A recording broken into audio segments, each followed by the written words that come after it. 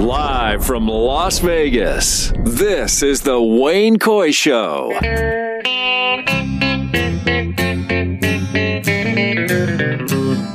Hello out there, we're on the air. It's hockey night tonight.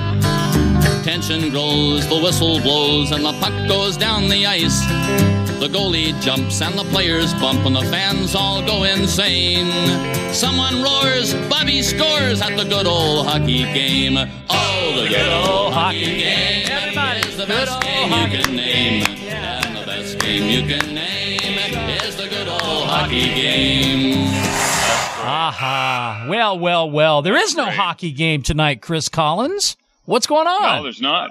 No. This is weird. Well, the Las Vegas Golden Knights found out that they are human in OT. That's why there's not. Or there wouldn't even be tonight anyway, so it doesn't matter. Florida's home enjoying things. We don't care about that. Well, it's brutal. Let me tell you. I've been there a couple of times where they're at right now, and emotionally, it's absolutely brutal. You know, you want to be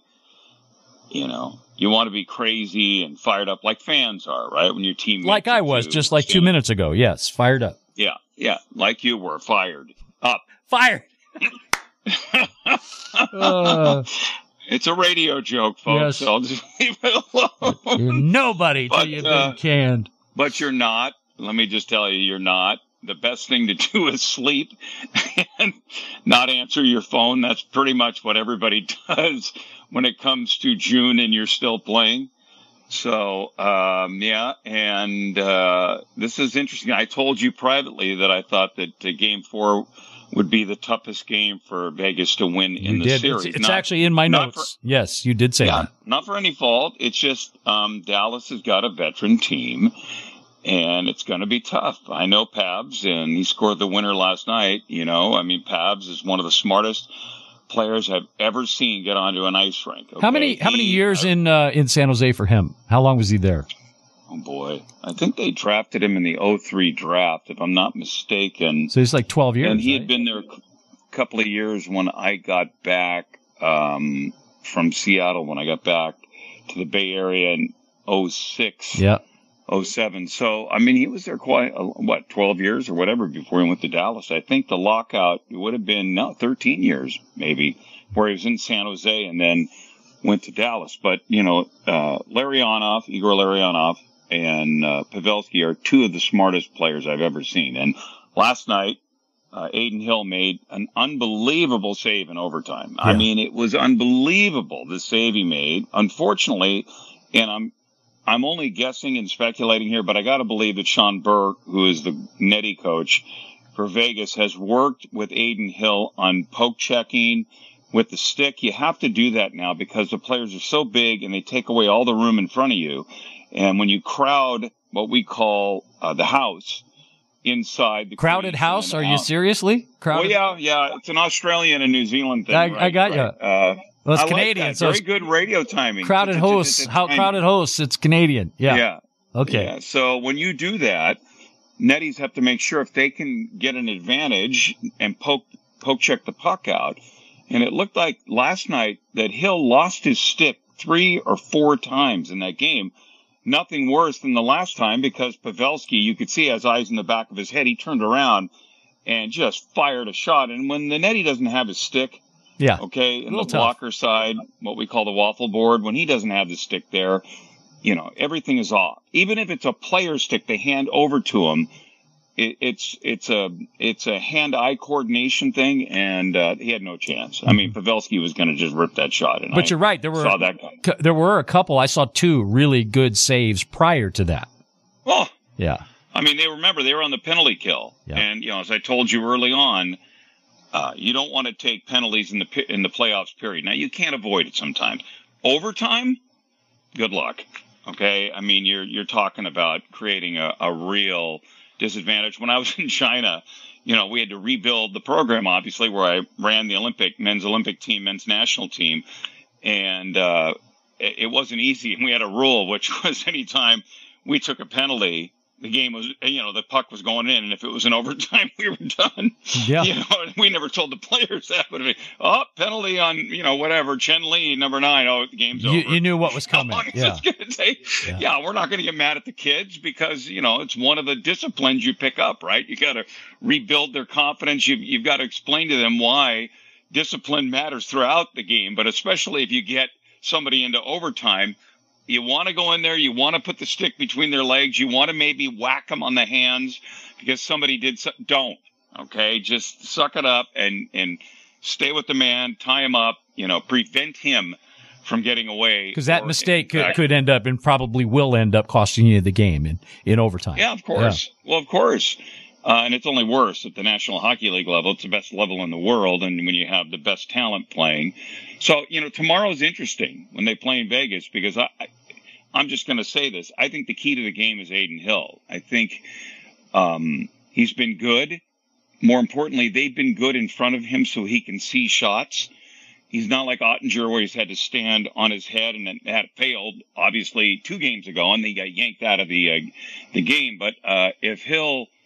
is something psychological has happened. And remember, these netminders are very, very, it's a mental game is what I'm going to tell you. It's a very fine line they cross. And who can blame them? Mm-hmm. It's a brutal position to play. It's like playing quarterback in the NFL.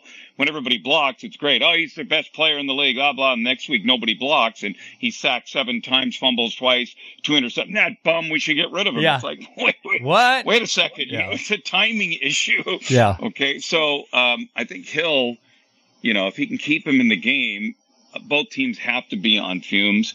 The thing that's going to be the difference is if that 18,000 plus is engaged and Hill's in the game. If Hill gets into trouble, I mean, who comes in? 37-year-old Mike Quick?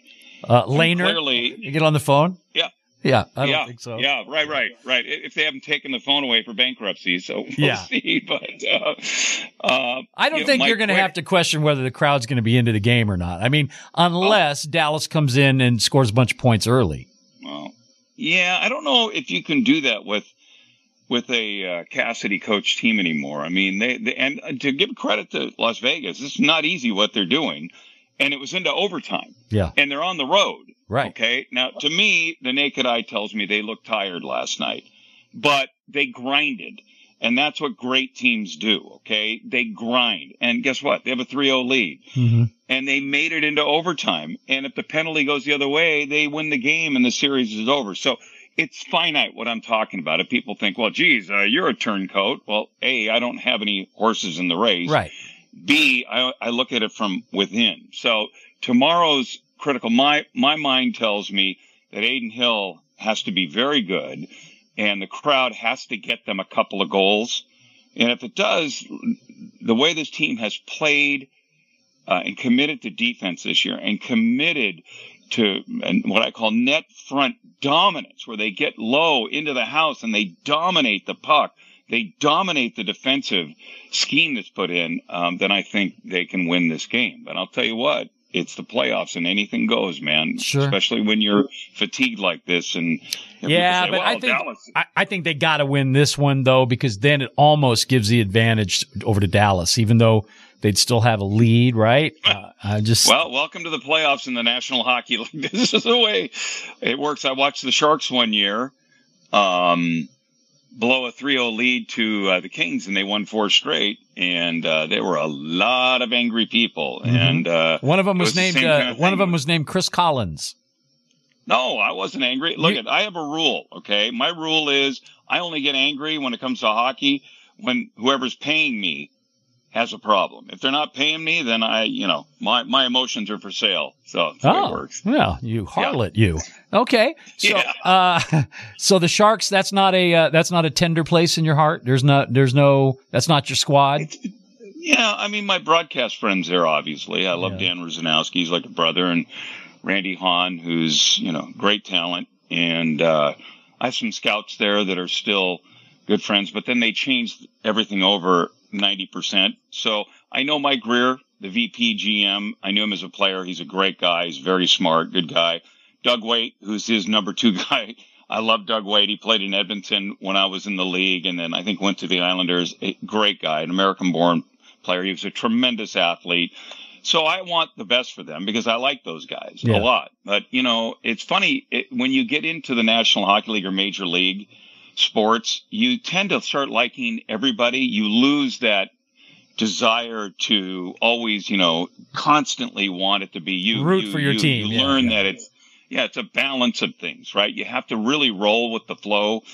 And you can't get too cocky about it because, then you're convincing yourself you're jinxing everybody. I mean, everything goes through your mind, right? Because it's such a finely tuned machine that has to go the right way. And guess what? Injury, fatigue, that plays a part as well. And when people tell you, oh, well, my team's a dynasty, there was no doubt, that's BS. In the cap-driven world of sports, there are no dynasties anymore. It's all about how the puck bounces your way, how the health bug bounces your way, and how fatigue and how prepared and or coaching philosophy. And again, I go back to what Cassidy has done to me has been the most significant thing in coaching this year, even better than what Montgomery did in Boston, where they lost 7 games, and all credit to the Bruins, another great franchise. But what Bruce Cassidy has done to transform the Vegas franchise into playing this type hockey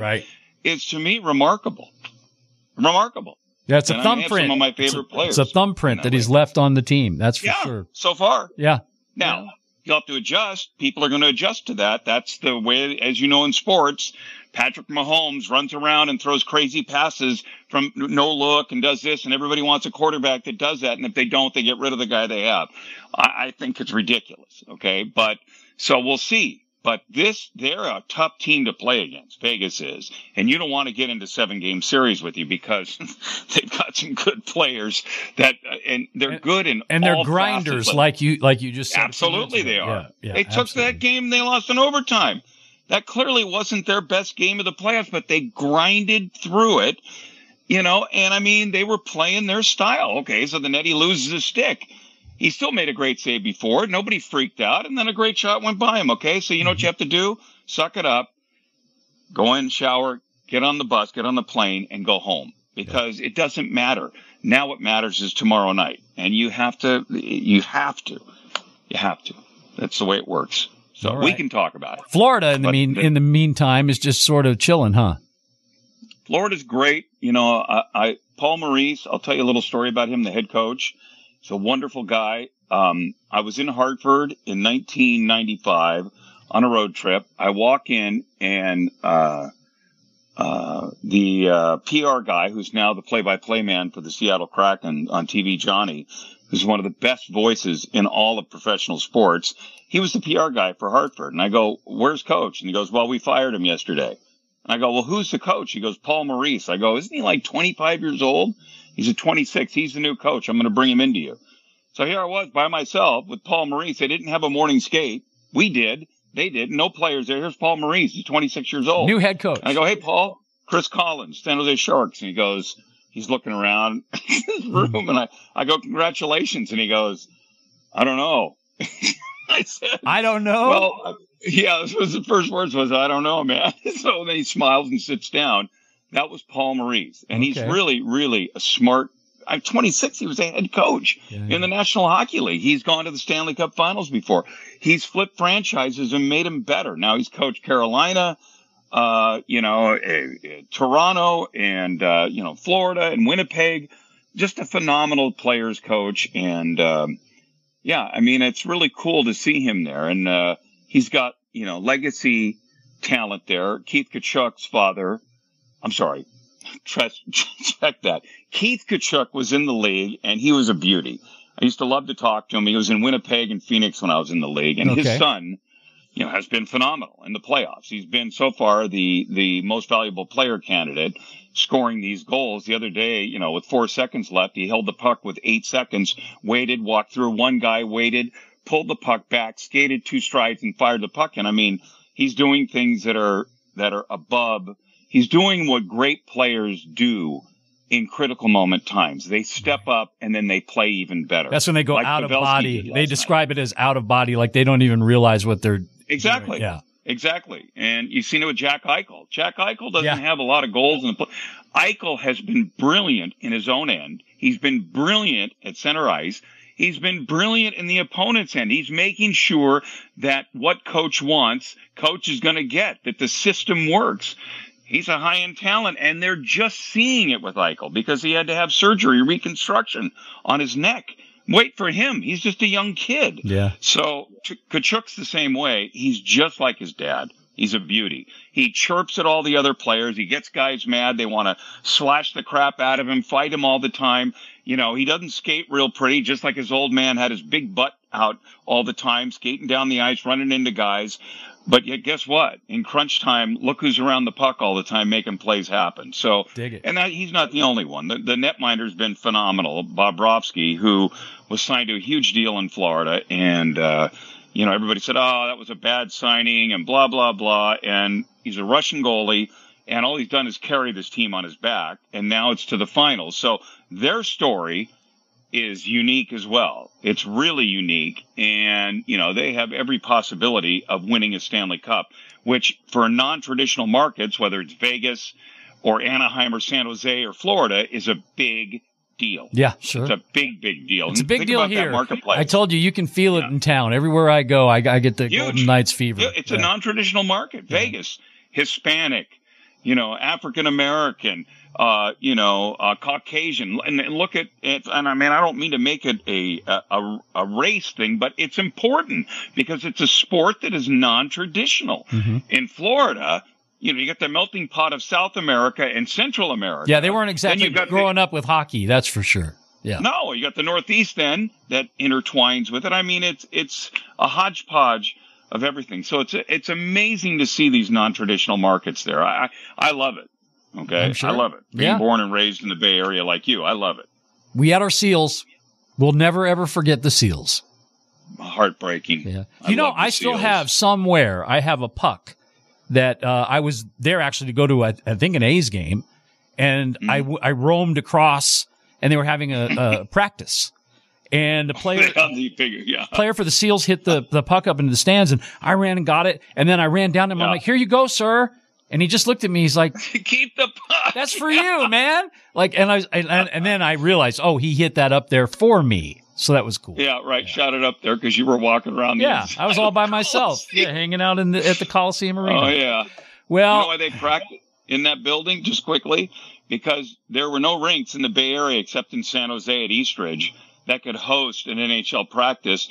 They would practice at Berkeley at the ice arena, which was 80 years old. Oh. And they didn't have any boards. And what would happen is the players would get mad at Finley. They would skate around. They'd skate there, but they wouldn't let them slap shot. They could only do line runs on the ice and work on timing for the netminders and just skate, what we call bag practices, where, you know, you want to get the poison out, get them to skate so much they throw up all over the ice. But the guys would get mad with these skates, and they'd start firing pucks and breaking planes of glass throughout the Berkeley ice arena. Oh, so wow. Finley got mad and said, no more practices there because he's getting bills for broken windows throughout the Berkeley ice So he sent him over to the Coliseum then? Yeah, well, but you never would have ice because you had the Warriors. Yep. So when they had to convert the ice, they had to put the floor in. In those days, it was a day and a half, 2-day process. Yeah. You weren't going to be able to do it. So that was a problem for a lot of buildings in the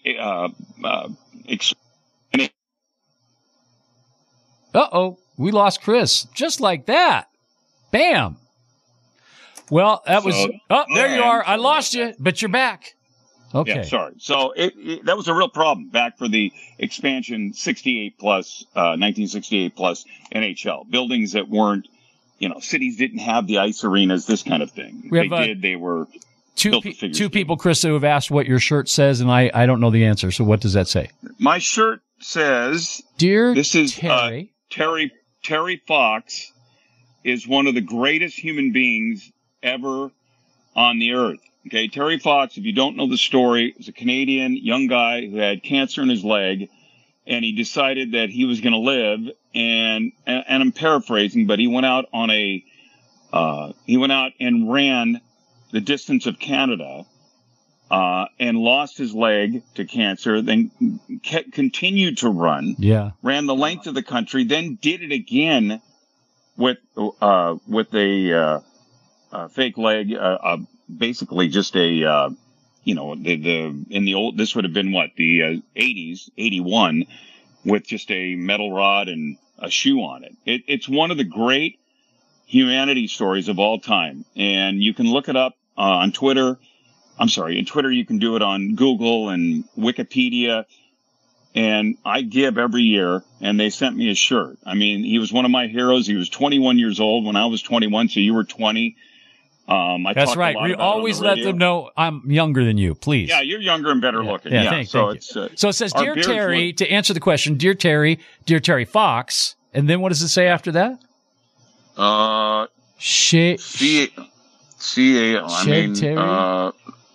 Something to do with Canada. Yeah, it must be.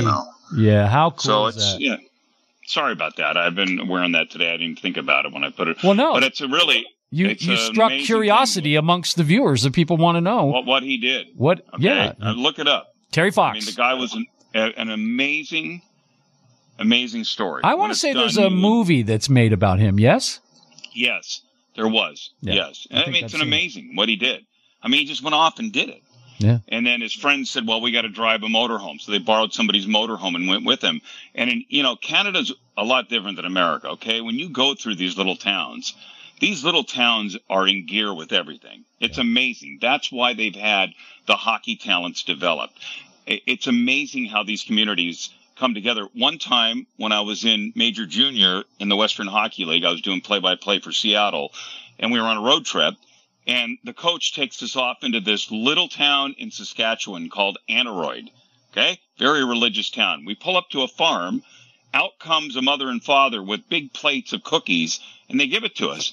And the coach takes them, thanks, hugs them, and he walks in the bus, and the bus backs up, and we drive away. I go, and the players are sleeping in this. It's the middle of the day, long part, like city to city, 8-hour trip. Yeah. And I go, what the hell was that about? Who was that? And he goes, that was Patrick Marleau's house.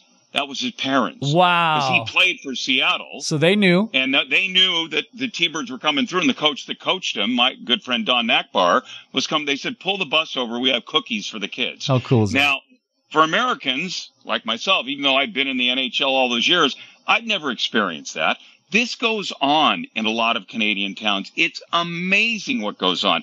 And Terry's run, he kept running, and little by little, word got out in these little towns. Yeah. And it became a big deal, and it was all about beating cancer. And this guy, and the spirit of this kid, and the spirit of Canada. I mean, I'll tell you what, at the end of it, you will not be a dry eye. You will cry. Yeah. It's one of the most amazing stories of humanity I've ever read, I ever witnessed, and I've never forgotten him. Well, we got a nice long weekend, so we can dive into the Terry Fox story. We got the time to do it. Yeah. Oh, when we're not watching hockey, Yeah. Well, it's there. I mean, with the computer now, I mean, you can log in and get it and get your full thing.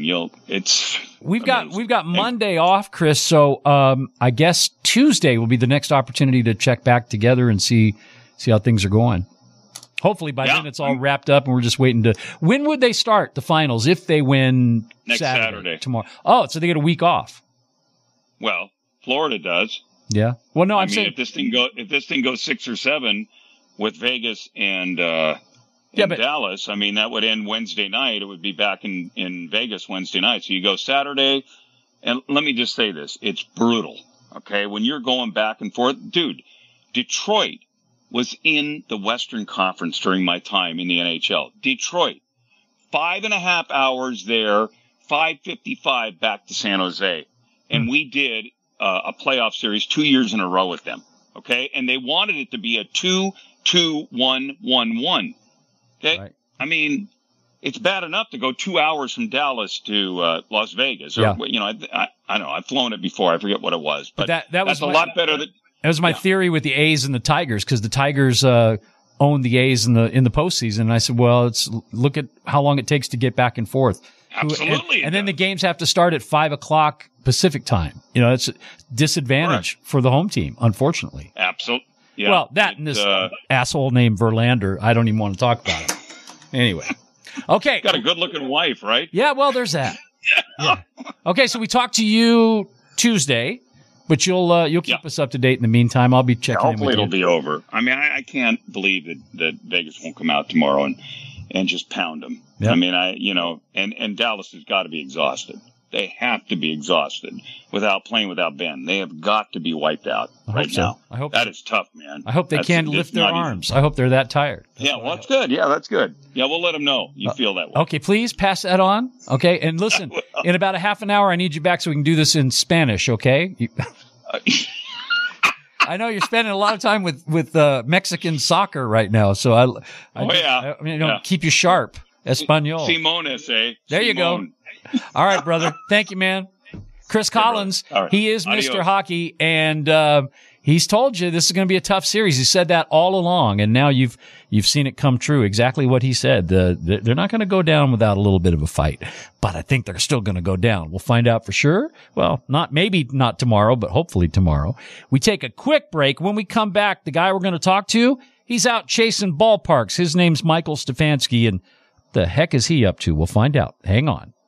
We'll be right back. Coy Show. In times of economic uncertainty and chaos, your money means nothing. You may not even be able to get it from your bank or ATM. And the money you do have in the stock market will go down and down. What you can bank on is gold and silver. Gold and silver have been a reliable and trusted form of currency for thousands of years. Gold and silver have never been worth zero, and typically gold holds its value during economic turmoil. Call the Gold Hotline now and learn how to protect your money and your assets with gold and silver. And learn how to set up a new IRA or roll over your current one into a gold-backed IRA. Protect your money from the next market crash with gold and silver. Call now for your free gold guide. 800-557-7921. 800-557-7921. 800-557-7921. That's 800-557-7921. Take me out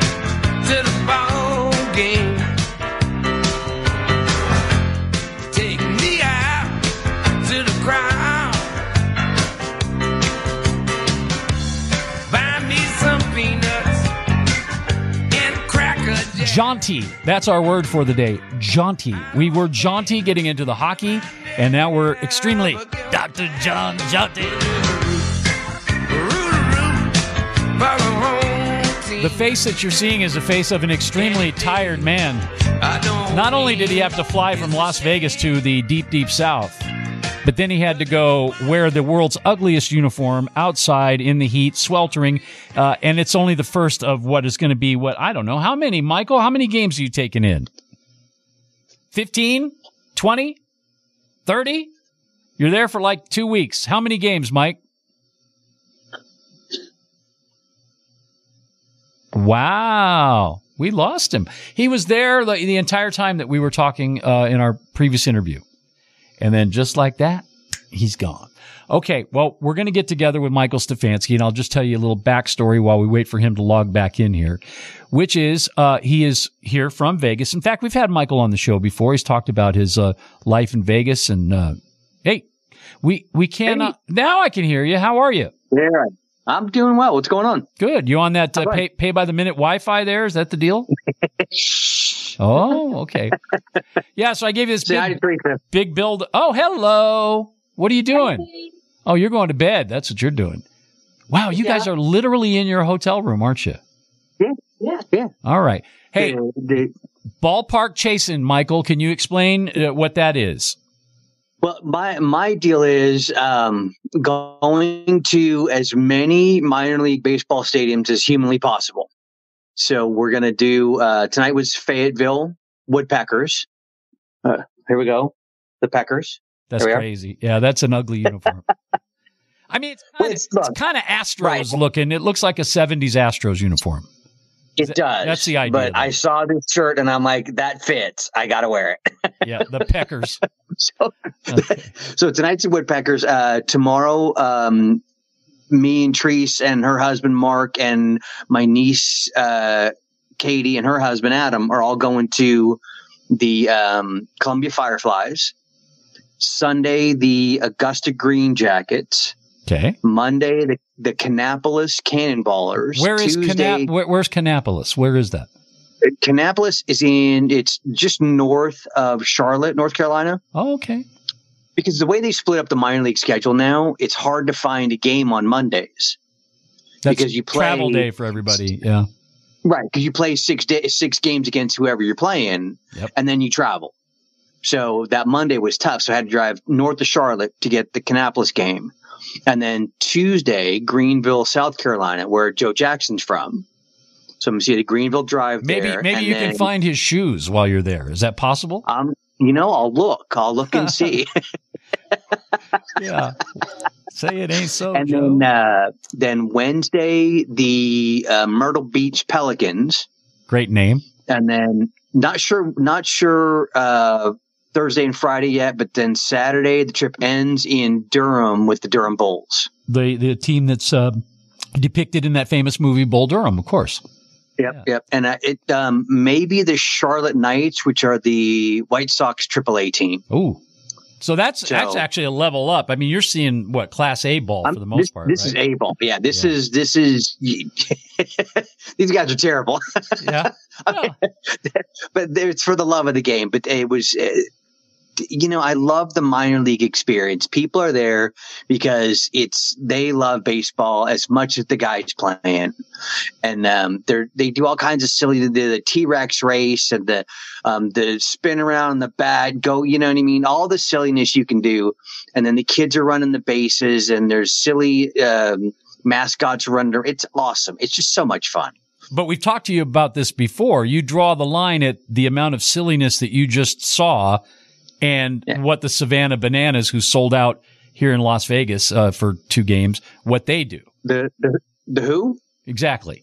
The Savannah Bananas. The Savannah Bananas. Never heard of them. Yeah. Never heard of them. I knew you would say that. Wait. Aren't those the guys that if the batter hits a ball into the stands and a fan catches it, the batter's out? You those are guys? out. Yeah. Same league. Yeah, no. And it's not baseball, and my friend. Where the entire team will drop their gloves and go into like a Backstreet Boys routine, Yeah, all of that. That's all happening. Wayne, we've known each other a long, long time. Yeah, I know. You know my stance on that. It's not baseball. Absolutely. No, I got you. Well, so ballpark chasing, just for those who aren't aware, because I wasn't, you told me how it all works. Your idea is you try to get out and get to as many ballparks as you can, and you check them off the list, and you're constantly chasing a stadium, chasing a game, right? That's the idea. Fundamentally, but so your chase is kind of your deal.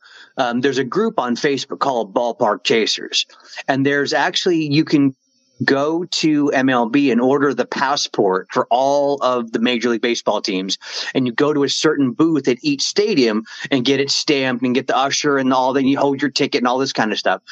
You can do it that way. Or there's a guy I saw on there that I thought was pretty cool.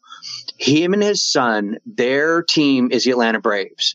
So they're chasing every away game stadium with the Braves. Wow. So they'll go if the Braves are playing there. Right. So it's going to take them a little while to get their chase done, but that's their chase. You know what I mean? Sure. So what's your chase mean to you? Where do you want to go see? Do you want to go see every major league team in the summer? Do you want, your college roommate, are you going to meet every year and go to, what's your chase mean to you? Yeah. This all kind of started when I was going to go to spring training, and then the players and the owners couldn't figure out who wanted to make more money, crybabies. So they did the lockout, and I said, forget it. I'm going to go and see who really wants to play baseball. So I went to all the California League teams, which is A-ball teams. So Visalia and Modesto and Fresno and Rancho Cucamonga and Lake Elsinore, you know what I mean? Yeah. So, and minor league baseball. And it just, there's a different feel to it. There's a passion to it. And honestly, there's an expense. It's more accessible. Yeah, it's sure. cost-wise. You know what I mean? I mean, let's talk about tonight's game that you attended. By the way, what was the final score and who won? Final score was Myrtle Beach Pelicans 6, Fayetteville Woodpeckers 1. Doggone it. Wasn't the Peckers night, was it? So what? It was not the Peck. The Peckers got sucked. Yes, they did. So can you talk to me about how much you spent and what you were spending money on besides that beautiful jersey? We got really good tickets. We were right behind the home team dugout, maybe 8 rows back. Okay. $15 a seat. Wow. $15. Parking was $5. Yeah, I'm surprised they actually charge. A lot of them don't. Some don't, but there's a really nice parking structure right next to the stadium, and it's downtown Fayette, so there's not a lot of parking anyways. Mm-hmm. And then I think, the hat, like hats are $40. I don't care where you go. It's going to be $40 for a what is this? The new era. Yeah. Let's see that logo. Can you hold the logo up to the camera? We want to see what a woodpecker logo. Okay. Yeah. That's what a pecker looks like. Stylized pecker right there. And then, so because they're from Fayette and it's a very military town, they changed the name, or at least part of the logo, to the 80 Deuces, as they called them tonight. So for the Airborne, 82nd Airborne is based out of Fort Bragg. Gotcha. So it's kind of a military green, and whatever they're going to do. A lot of military folks were there, and you could tell. This is how I knew: is when we all stood up for the anthem. They didn't have to tell everybody to take their hat off. They just knew. They just knew. You know what I mean? They took them off. They just did, because military thing. I've been to Fayetteville before. Because your commanding officer would have seen you. Yeah, sure. I had our old Original Idols tour. When I had that out on the road, we went and played Fayetteville, and we played a big old auditorium that had been there, since the 50s, I think. A big cavernous building. And no matter how, we sold a bunch of tickets, but it still felt empty because the place held like 20,000 or something. It was crazy. But I remember it being kind of a sleepy little town. Like there wasn't a whole lot going on there. Yeah. Not a whole lot going on. Yeah. But it's a normal, regular old southern town. It's like where the stadium is kind of in the apex of 2 major railroad lines. So the entire time there were trains coming by and switching back, and there's you know what I mean? It's the middle of town, old town south, and everything's real tight on top of each other. And and if you close your eyes, I can imagine that you probably could almost sense that feeling of what it must have been like to have been in those ballparks back when they were, brand new in the 50s or whatever. And this one was pretty new. And then the other, somebody was telling me, and I'll find out, we'll talk about this more, but the Kannapolis team has a brand new stadium that's about 2 years old. And the Greenville team has a stadium that's about a year old, because baseball's really big down here. Mm-hmm. There are 12 minor league baseball teams in North Carolina alone. Wow. That's a lot of teams. There is. And they love their basketball, of course, but once the Final Four's over, they got to have something to root for. Exactly. So exactly right. Go get loud for the Peckers. That's what you do. Go Peckers. Yes. So, okay, 3-day weekend. One more time to recap your and by the way, hello to Teresa. Is she still behind you there somewhere? Yeah. I see the waving hand. Okay. And just with all transparency, this family was kind of like my adopted family when I was a little guy. Well, not a little guy, but high school. And Michael's brother and I were kind of running buddies. And so Michael and Teresa and also Annie and Mama and Daddy were all part of Wayne's World. Long time ago. Yeah. So it's kind of cool. It's like old home week anytime I talk to you. And, you've been on before talking about your suit business and all of that. But this whole thing, this ballpark chasing thing, first of all, it sounds so fun. And secondly, I just feel like I have to live vicariously through you, All right. So don't hold back details. I want to know things that happen. Can you do that? Yeah. Okay. If anything comes up. Oh, it will. Goober says, hey, whatever it is. Yeah. Buy some peanuts. Okay. So where are you tomorrow night? I forget. Tomorrow night in Columbia, South Carolina. Okay. That's actually in Augusta, good. Georgia. Columbia is a nice town. You're going to enjoy yourself there. I know you will. Yeah. Okay. And where else? Yeah, because my niece Katie lives in Columbia, so a bunch of us are going tomorrow night, and then Sunday Augusta Green Jackets, which is actually in South Carolina because they play in North Augusta. Okay. Oh. And then so that's Sunday, Monday Kannapolis, Tuesday Greenville, Wednesday Myrtle Beach. Every time you say Kannapolis, I feel like you're saying Indianapolis wrong, but I know it is Kannapolis. Yeah. Cannopolis, Kannapolis. Okay, sir. Well, enjoy. I got to tell you, I'm jelly. I really am. I wish I was wearing a Packers jersey. Instead, I'm wearing an Oakland Roots shirt, as you can see. Can you see that? Oh my gosh! Look at that. Okay. Nice. Very nice. Repping the home squad hat and shirt. You know, that's nice. Oh, real quick, I got to ask you about this because I know you're following the story just like I am. Did you see those renderings today? No, I haven't. The pretty pictures that the Oakland A's have released. The pretty pictures, and they've had this once or twice with a bunch of pretty pictures, haven't they? Yeah, they have. And this pretty picture, there's already issues because one is it looks like somebody took when they were talking about redoing the Coliseum. It looks like they took that footprint and then just like pasted it over over the Tropicana site and made it look Vegas-y, And they have the stadium facing the MGM Grand, which it's not going to do. First of all, it's on 9 acres, not 35 or 55 or 100. So it's basically going to be stuck down in the corner behind one of the towers that's going to have to go away so that they can put the stadium there if they do it. And I'm still not sold on the fact that they're going to do it, but that's where it's supposed to be, and it takes up just a part of that entire footprint. Well, in the rendering, it takes up the whole space where the Tropicana is. That's not going to happen. That's not going to happen. No, it can't happen. It can't happen. They haven't even submitted anything to the legislature. Oh no, actually, there is language as of today. Yes, you missed that. You were out getting your pecker on, but the story and the language all broke today, so it's actually there for you to read. It's long, it's lengthy, and it's full of no details. That's the thing that I think at the end of the day, every local I talk to is like, if you're going to use public money, you better come clean here. You better tell us where that money's coming from. Is it going to end up costing me money? Are my property taxes going to go up? Answer these questions. And I know there will be time for public comment. And just reading the tea leaves, I don't think it's going to be pretty. I think there's way more people that would rather just hang out and wait for an expansion team than try to steal the A's and stick them on 9 acres, So we'll see. And I think anybody who's looking at it realistically sees that John Fisher is a schmuck. You're being kind. If it was a winner, like the Raiders have some cachet when they move to town. Yeah, well, they already had fans. They already had fans in Southern California, so that was easy. Right. So I mean, they have the A's bring nothing with them, right? Except that they're chasing the 1898 Cleveland Spiders at this point. You know what I mean? That's about all they got going for. Worst record of all time. Yeah, but I'm saying like it's 81 games. It's not 8.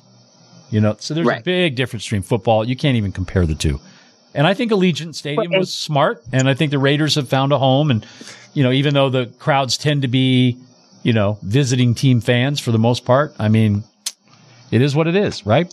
I think this will be even worse in that regard, and I think it'll be empty half the time because on a Tuesday night against the Pirates or, the Brewers come to town, they're not going to sell. Or Tampa. Yeah. Well, but their numbers say that they have to sell out pretty much every single game, all 81. And even then, it doesn't add up to the 2.8 million people they say that they're going to get at the ballpark or need to get to be able to break even or make money. So you and I remember the days of the Haas family when it was 30,000 every night. Yeah. Easy. 30,000 every night for games. Yeah. Because they put a quality product on the field. They weren't taking advantage of the fans. And it was a good time to go. You just said 3 things that don't exist with this ownership. And to think it's going to change just because they come to Las Vegas in a shiny new stadium. We've already seen what happened when they got their new soccer stadium in San Jose. Fisher and Cavill, those same 2 guys, basically said, "Oh, well, once the stadiums, but you'll see, we'll start investing in the players." And no, they don't. And the team has been horrible in that new stadium. So I hate to tell you, Vegas, but you're in for a bad ride if this guy comes to town. You just are, and I'm sad about that. But look at the pretty pictures. We've seen them before. These are a little different. Interesting though, is they included all that foul territory that's in the Coliseum, the massive foul territory that everyone hates. But everyone hates. Apparently not, because it's in the renderings, Michael. It doesn't make the renderings if everybody hates it. All right. Well, have fun. Go chase some ballparks, okay? I will. So when are we going to do this again? Tuesday night. Okay. Yeah. In fact, you'll be following Mr. Hockey just like you did just now. So pretty much same time on Tuesday. Very cool. All right. Thank you, sir. Alrighty. Appreciate it. Hi to Sis. Okay. Talk to you later, man. All right, Wayne. Bye-bye. There he goes, Michael Stefanski, the ballpark chaser. Doesn't that sound like a lot of fun? I would just like to, I'm ready to go chase like right now. I think what a great way to kill a summer, man. You're out hanging out with the people. And again, it's not about the money. It's about the game, and it's about the fans, and it's about the community. And I think at the end of the day, I mean, that's really what it's all about. Build it and they will come. Okay, we take a break. A little bit of news coming up in just a minute. And on the other side, something you may have missed last night. We'll tell you all about that coming up. The Wayne Coy Show. In times of economic uncertainty and chaos, your money means nothing. You may not even be able to get it from your bank or ATM. And the money you do have in the stock market will go down and down. What you can bank on is gold and silver. Gold and silver have been a reliable and trusted form of currency for thousands of years. Gold and silver have never been worth zero, and typically gold holds its value during economic turmoil. Call the Gold Hotline now and learn how to protect your money and your assets with gold and silver. And learn how to set up a new IRA or roll over your current one into a gold-backed IRA. Protect your money from the next market crash with gold and silver. Call now for your free gold guide. 800-557-7921. 800-557-7921. 800-557-7921. That's 800-557-7921. Hi there, this is Kirby Schofield, Schofield Realty here in Las Vegas. Real estate is always changing. Be it a buyer's market, a seller's market. At Schofield Realty, it's your market. Buying or selling, we have the team and the tools to work the market so it works for you. We are excited that we're on the Wayne Coy Show. Our results blessed us with the Zillow Flex partnership roughly about 2 years ago due to our consistent conversion and customer service scores. With conversion, that means we can close, and with our customer service scores, you know you're going to get the best service possible. We're always looking for agents, led by mentorship, resources, and experience. We are your guide. Find us. Kirby4U.com.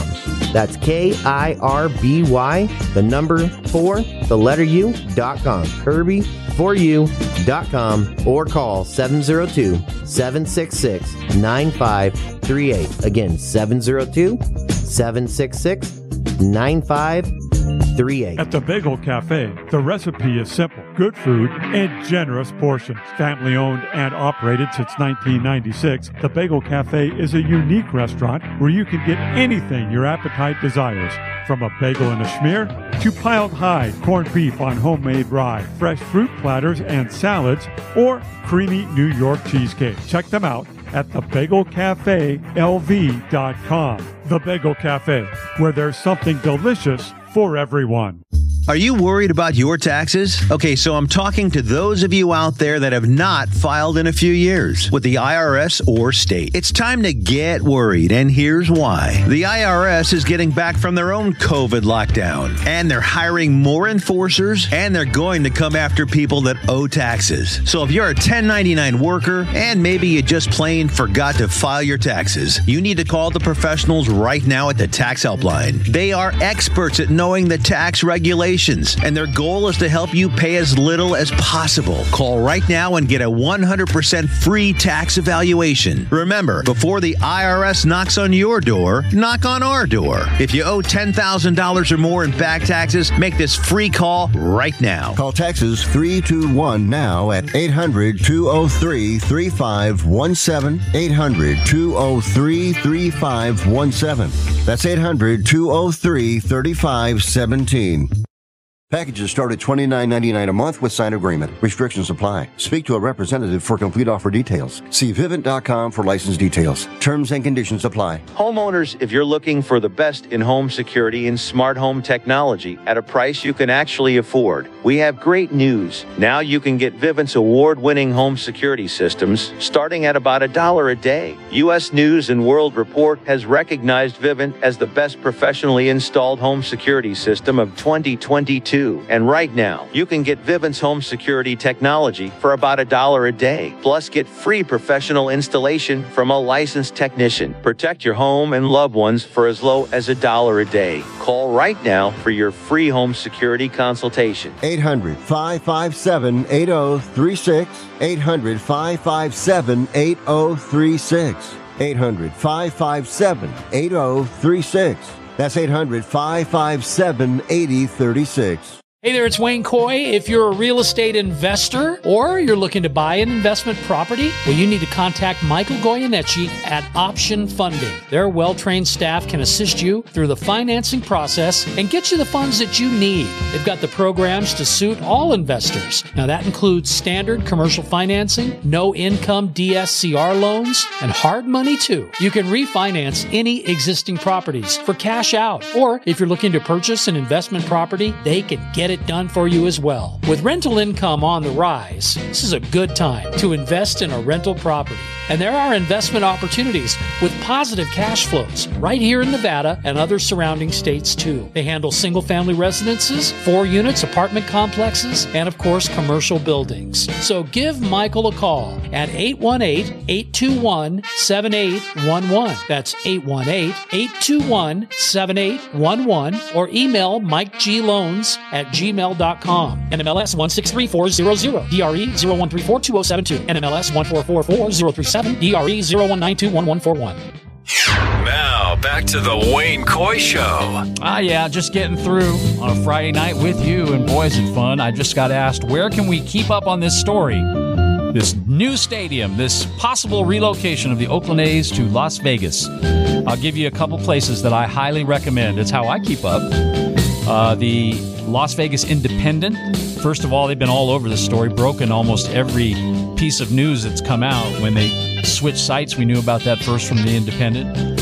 We knew which site they were going to pick first from the Independent. So I strongly suggest them. They're a great read, and they are on top of the story. All the legislation, really, not just the baseball stuff, but new movie studios and everything else that's potentially going to get voted on before they adjourn here very soon. So that would be one place. The others, I think, would be follow for sure lvsportsbiz.com. My man Alan Snell is over there and does a great job of following the business side of the story. And then if you want to kind of follow along and feel like you live in the Bay Area and you're mad because things aren't going your way, well, join the team. I'm going to scoot over on the bench and let you sit down, and recommend that you check out the videos that are made available on YouTube, mostly by two guys, Casey Pratt from ABC7 and Brody Brazil from NBC Sports Bay Area. And beyond those two, the DA Show, Damon out of New York City on CBS Radio, has, I think, his finger completely on the pulse of all that's happening. However it all should end up, we're definitely going to stay on top of the story ourselves. We're a little bit invested, if you hadn't already figured that out, okay? Sit tight. News on the other side of that. A man who has definitely had his passport punched a time or two. Oh, here comes Las Vegas.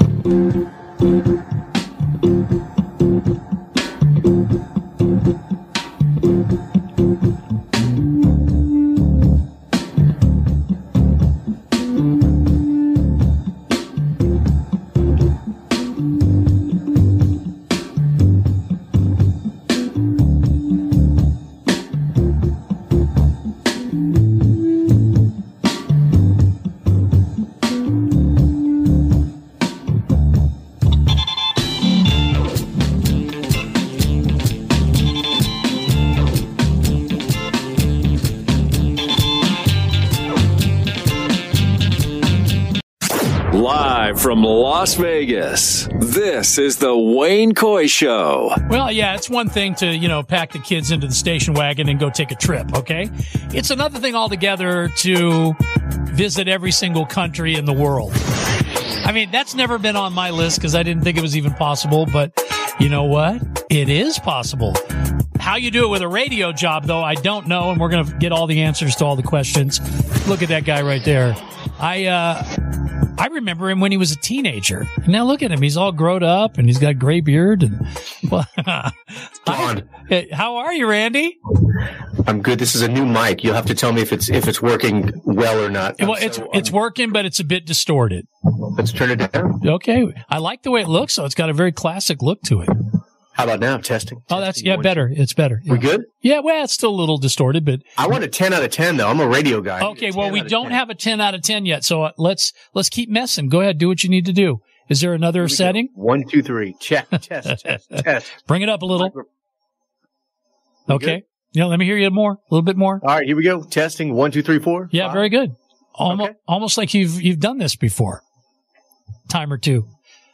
If you know the name R-Dub, you know it's because Slow Jams on Sunday night is a tradition for what now is generations. It was a generation, but now you've been on long enough that the kids are listening, from their parents, getting them into the habit when they were younger. How long you been doing that show? It's wild. Since I was 16 years old, 1994. Right. And never in a million years would I think that the show would be on, 200 radio stations and 17 countries, but it is, and I'm super grateful and thankful. And it's my baby, it's my passion. I play love songs and dedications, and it's kind of like old school Casey Kasem. People call from different areas of the country, and we connect them and bring them together, and it's an amazing thing. I don't think Casey ever took calls though, did he? He didn't take calls, but he did long distance dedications. Sure. So, props to Casey and Art LeBeau and Delilah and all the people that, blazed those trails for me to follow their footsteps. And the cool thing is, because you got started so young, I mean, you could literally do this for, another 25, 30 years if you wanted to. I don't know if you want to. I hope you do. Sure hope. We're going to ride till the wheels fall off, Wayne. I love that. All right. Okay. Well, then, Voyage to Atlantis for Nancy, if you could do that this coming weekend. Good choice. I love it. That's a turn off the lights, make some babies kind of song. Absolutely. Yeah. Well, okay. So is this the way you fell into this whole traveling all around the world thing? Was it because you had to go check on your affiliates to see if they were clearing your commercials? It's funny. Something you said when you opened the show was you did not know it was possible to see every country in the world. I don't think a lot of people know that. I certainly didn't back in the day. And when I say back in the day, I mean not too long ago. If you would have told me, hey, you want to go to Iraq? I would have said, are you crazy? There's no way. And you know what, Wayne? You jump into it and you find out that not only can you pretty much go anywhere, but when you get there, the folks aren't waiting to kill you. They're actually opening their arms and their house and their doors to you. And it's, I tell you what, man, I've become a different person because of it. But it's so interesting you kicked off the show that way, because I was right there. I'm like, oh, there's no way you can't go to every country. It's impossible. Yeah. But you can. Which you are now living proof. And now I read that depending on your, I guess your definition of how many countries there are, you defined it by UN, right? United Nations countries. Yeah. I mean, there's a few different lists. The biggest standard list is 193. 195 if you count Kosovo and Palestine. Some people do 197. But, and by the way, I've been to those extra ones. But between 193 and 197, there are 193 fully recognized UN countries today on planet Earth. But then there's some lists that count territories. They would count, for example, Puerto Rico and Wales or Scotland, or Greenland's a good one. Some people count that as a country. But in fact, Greenland is part of Denmark. So did not know there's a lot that. of those. Huh. Okay. So which was first? Where did you go first? Well, when I was a kid, Mexico, obviously, right? Where most of us, that's our first country. That's right. You're in Tucson, of course. Yeah, you did. I didn't get the travel bug till decades and decades later. But my first trip that really flipped my lid was a trip to Brazil when I was a young man, and that was just wow. And so I really loved Latin America. I loved everything about it, the music, the culture, the food. And so my first little challenge was, I want to see all of Latin America, all of Central and South America by the time I turn 40 years old. And I left, as luck would have it, bad luck. I left Venezuela to the very end. And so here I am at 39 and Venezuela's imploding with food riots and shortages and kidnappings. And oh crap, I got to go to Venezuela. And I did. I got that in by the time I turned 40. And there's a couple very bizarre countries in South America. For example, Wayne, do you know that there's a country in South America in the Amazon whose official language is Dutch? Did you know that? No. I know in South Africa they speak Afrikaans, which is Dutch, or started off being Dutch, right? Correct. But we're talking South America. That's crazy. You're sandwiched in between Venezuela and Brazil, and all of a sudden you've got people speaking Dutch. So I quickly became attracted to the bizarre. By the way, that's Suriname, previously known as Dutch Guyana, and it's in South America. And these guys speak Dutch. There's not a lick of Spanish spoken in the entire country of Suriname. So that was one of the countries that kind of got me hot for, the more bizarre, unknown places. In fact, when people enter my office and see a giant map, I always have fun with them. And I say, hey, I'll give you a prize. If you can find Suriname on the map, you've got 30 seconds. Go. And the confusion comes over their face. I've never even heard of it, let alone could find it. They're going to South Asia and Africa and the Middle East. And sure enough, it's right next to Brazil. So it's just little things like that. But one of the things I've become obsessed with are the bizarre countries. And these are complete countries with economies and political systems and traditions that most Americans, including myself beforehand, had never even heard of. And they exist. And to me, that's just wild to be someplace where 99% of Americans haven't even heard of. Yeah. Like Suriname, for example. Suriname. Never even heard of it. All right. So when you get the list in front of you, what makes you choose, okay, we'll do this one? Usually they're all done now, right? But in checking them all off, and it took me about 10 years, hot and heavy to, press the accelerator. I think I was at maybe like 35 countries about 10 years ago. So I got about 160 done in 10 years. And what I would do is I would look for a country that really inspires me, like Myanmar, which I thought was just before and after. I thought it was, hey, this is a really cool, interesting place, Myanmar. And then I'd say, okay, I'm going to take 2 weeks off. What's around Myanmar? And then it's a jigsaw puzzle. And it's like, okay, cool. I'm going to go to Laos and Cambodia and, Vietnam and Myanmar. And it's fun and it's difficult. And, a lot of people assume that every country is connected to every other country, and that's not true. Sometimes if you want to go from A to B, you have to go all the way to J first to get back to B. Yeah. I use a big spreadsheet and a lot of miles, and it's the travel nerd in me, but putting together these trips beforehand have been almost as fun as actually getting there. Oh, so you're answering my next question, which is, who does the preparation? It's not a travel agent. It's Randy. No. I don't think I've ever used a travel agent. Sometimes I'll use tour guides in a region if it's a sketchy region. But no, it's me. And it's, usually, I'll have 3 or 4 trips in the hopper. So I will schedule out as far as the airlines will let me, book a ticket. But again, that's half the fun. In December, I saw 9 new countries, and they were all in the Pacific. Extremely challenging, and had just one of those flights, been severely delayed or canceled, it would have blown the whole thing up. So I've really gotten lucky. Has that ever happened? We got a cancellation that just messed up the whole trip? Luckily, let me tell you, like maybe once in the entire travel career, I've skated by some serious disasters, including traveling during coronavirus. Yeah. I was back in the air in June of 2020, actually going into Europe, gallivanting around the EU during all those lockdowns, and it was pretty incredible. And you were able to do that even though there was a lockdown? They said, sure, come on. You're that guy. I sent there was an exception. I sent a note to the fine folks at the Hungarian police department and said, hey, I have a business meeting. Can I qualify for your exemption? And they said, sure. Here's a letter. Here's a piece of paper. And I'm like, wow, okay. And I went to LAX and boarded my Lufthansa plane.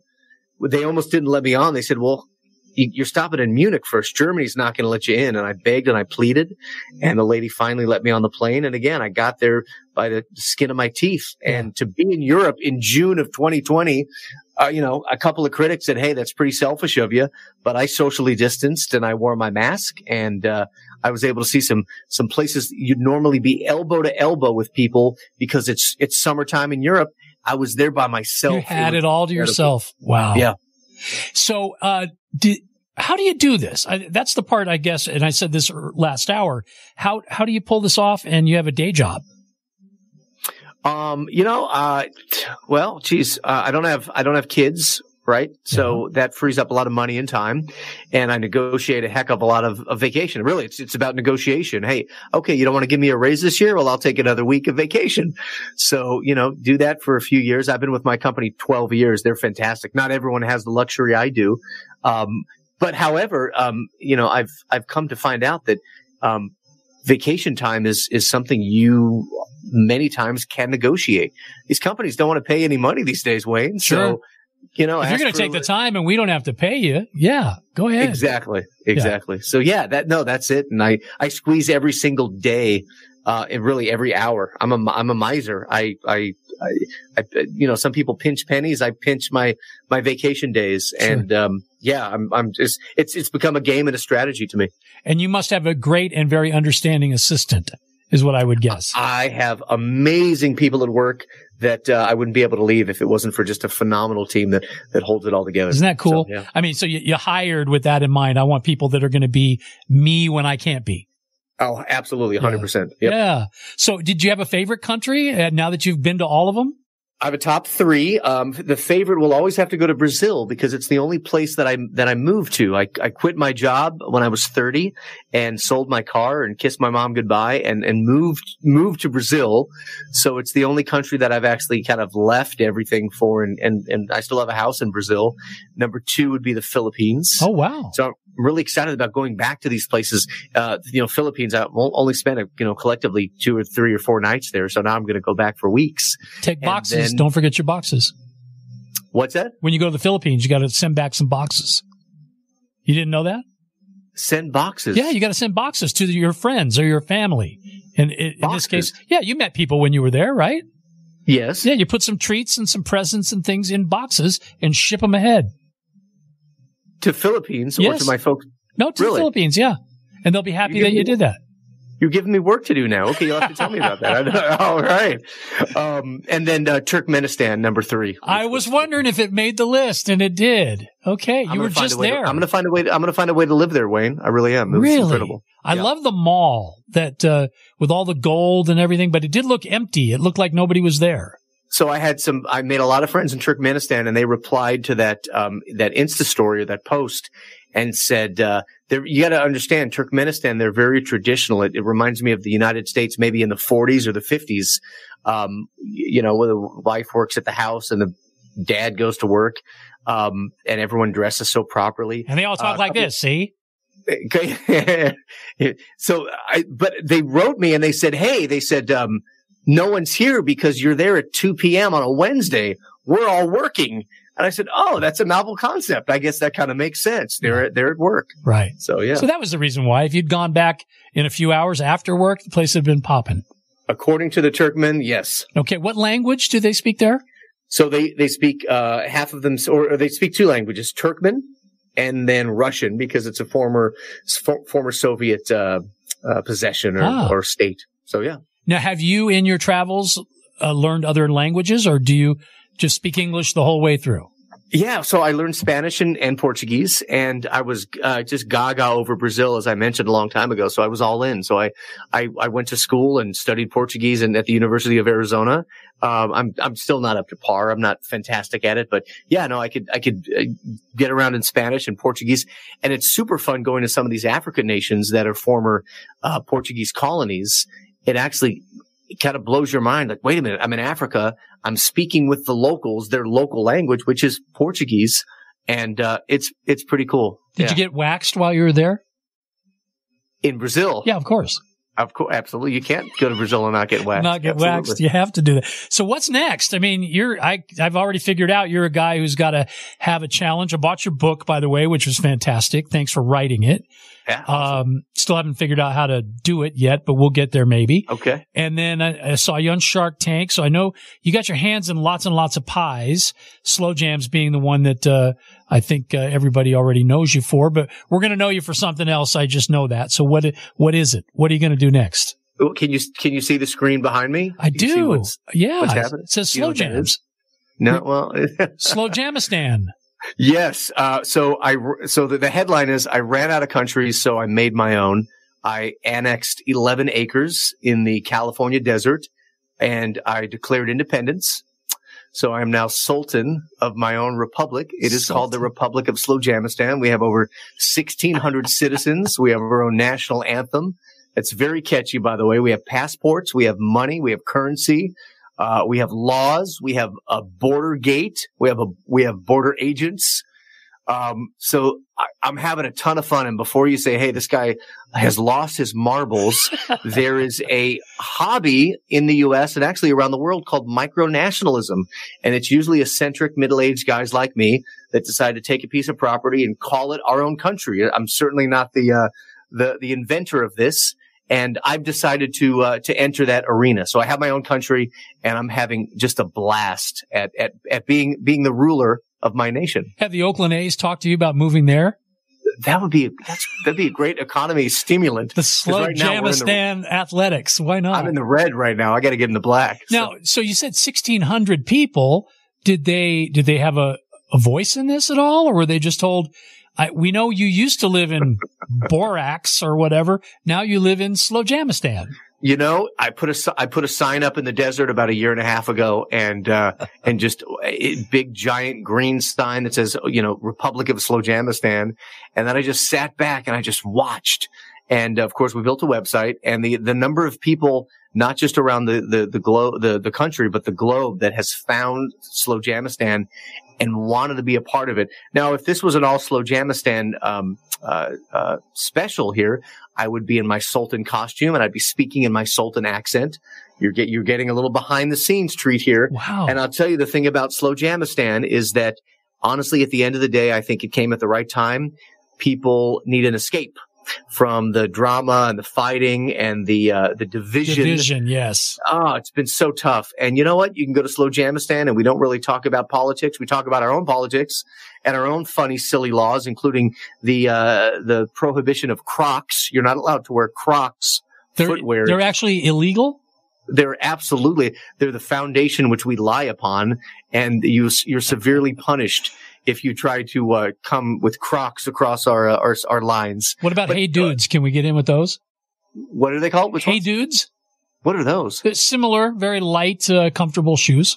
But they don't have holes in them like Crocs do. I will have an emergency parliament meeting tomorrow and discuss, and I'll get back to you. But no, look, Wayne, Slowjamistan is what people make it, and people have just jumped in, and you can, for a small fee, you can name a state in Slowjamistan. You can be a member of parliament. People buy passports. It's silly and it's a lot of fun. I love it. I love it so much. I love it with a capital L. That's how much I love it. Yeah. I got to visit. Where is it? How do I get there? Is it on the map? Absolutely. So if you go to slowjamistan.org, slowjamistan.org, the coordinates are there. It's about an hour south of the Salton Sea in Imperial County, California, a really cool area of Southern California, about 40 miles north of Old Mexico. And yeah, it's getting a little hot right now, but we do have events. We had a sitting president visit us 2 weekends ago, so we're having fun. It's a blast. That's right. You know all the muckety mucks now. You've been everywhere. Yeah, I'm working on it. You're like that Johnny Cash song, "Come to Life," right? Yeah, that's me. Okay. Well, Ramblin'-Randy at Ramblin'-Randy. Is that the best way for people to keep up with you and what you do? No, did I type that or did you? No, I did. It's my bad. Okay. Is that That's not my handle? Not using that one. Okay. I'm all over the place, but you can go to ramblinrandy.com is my travel blog. Some guy in Texas owns that handle. I tried to buy it from him. He wasn't interested. Well, we were on your YouTube channel, and that's what it said. It said @Ramblin-Randy. You know, YouTube, you're right. I'm all over the place. I'm failing Promotions 101 with all the different handles all over the place. But the website is Ramblin' Randy. You can see my trip to North Korea and some of these crazier places. And we have travel tips. It's I'd love for you to come along and check some of that stuff out. Going to check it all out. Thank you for your time, sir. I've just been fascinated following the story, and to be able to get it up firsthand here, right out of your mouth, that's awesome. Keep up the good work.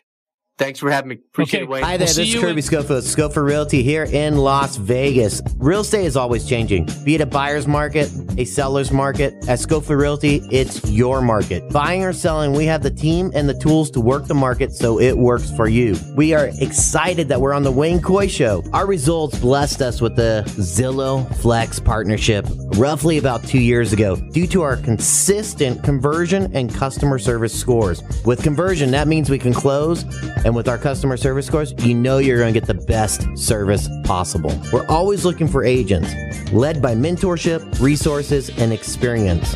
We are your guide. Find us. Kirby4U.com.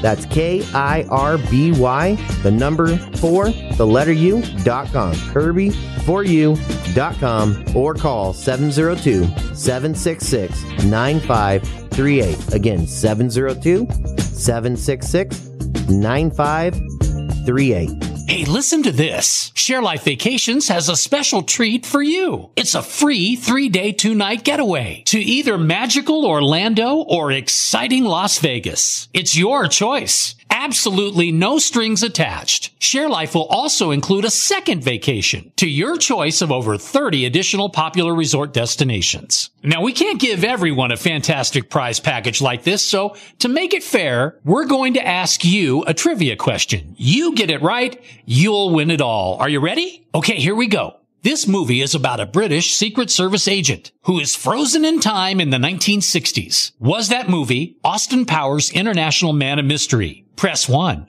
Diamonds Are Forever? Press 2. Lethal Weapon? Press 3. Got it? Well, then call 855-301-8586. 855-301-8586. That's 855-301-8586. Hey there, it's Wayne Coy. If you're a real estate investor or you're looking to buy an investment property, well, you need to contact Michael Goyeneche at Option Funding. Their well-trained staff can assist you through the financing process and get you the funds that you need. They've got the programs to suit all investors. Now, that includes standard commercial financing, no-income DSCR loans, and hard money, too. You can refinance any existing properties for cash out, or if you're looking to purchase an investment property, they can get it done for you as well. With rental income on the rise, this is a good time to invest in a rental property. And there are investment opportunities with positive cash flows right here in Nevada and other surrounding states too. They handle single-family residences, 4 units, apartment complexes, and of course, commercial buildings. So give Michael a call at 818-821-7811. That's 818-821-7811, or email MikeGLoans@gmail.com. NMLS 163400, DRE 01342072, NMLS 1444037, DRE 01921141. Live from Las Vegas, this is the Wayne Coy Show. Yeah, it is. Okay, welcome to the Monday edition, which means we get to go live all over the world, all at once together from one little room in Las Vegas, Nevada. Nice to have you here, and alongside John Caparulo, otherwise known as Cap. Hey, Cap, how you doing? I've been a fan since, 06, 07, somewhere in there. Okay. When did you actually start? Well, I started doing stand-up in 97. It's officially, I mean, because I dipped my toe in the water in like 94, but that was, I quickly retreated.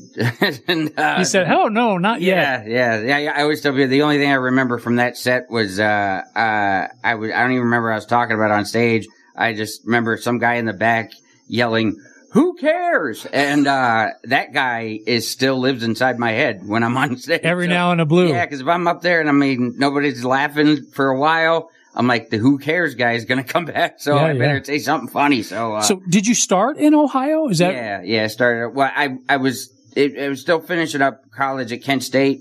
So, I would say between Cleveland and Pittsburgh, it ended up being mostly Pittsburgh because there was a club there. It was a Funny Bone that's not there anymore. I used to go there like Tuesday night open mics. When I was, so it was like for the first like year and a half of doing stand up, it was just basically, it was pretty sparse. If I could get 3 or 4 sets in a month, back then I was doing well. That's key for you guys too, right? To get as much time absolutely on a mic, especially early on, you as have you can. to, because there's just no substitute for stage time as a comedian, because you just, the more you go up there and more you make that, the stage kind of your home is, it's just important so that you're, you're in your element, and, it's not going to be your element until you're used to it. And, right. So I did that for like year and a half, almost 2 years, and then I moved to LA in '99. So yeah. Once you do that, that's like, okay, we're getting serious, right? Yeah. Well, yeah.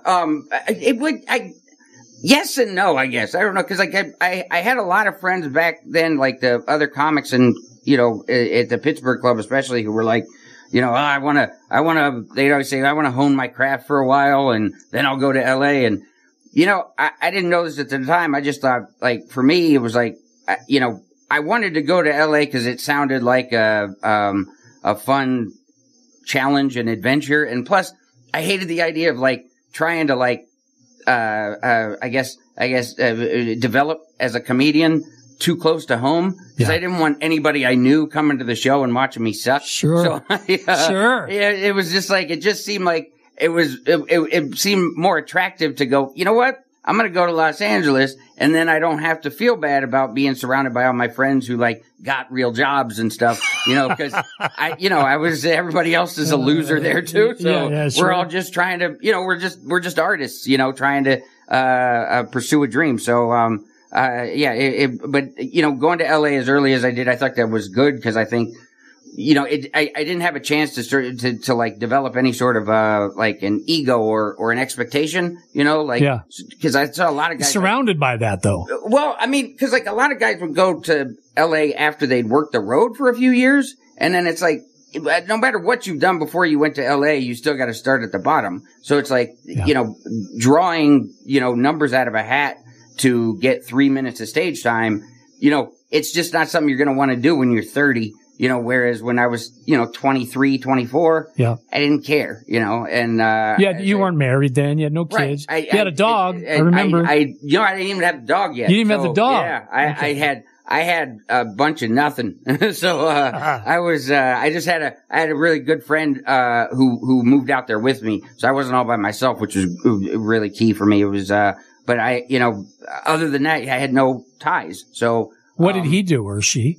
He was just really wanting to go out there to, see what he could get into. He had graduated from college too, and he was just like, heard you were going and said, get a job. Yeah, let's go. Yeah, honestly, it was his idea, and he brought it up, and I remember he brought it up at the right time too, because I remember I was working a temp job as seasonal Christmas help for Joanne Fabrics.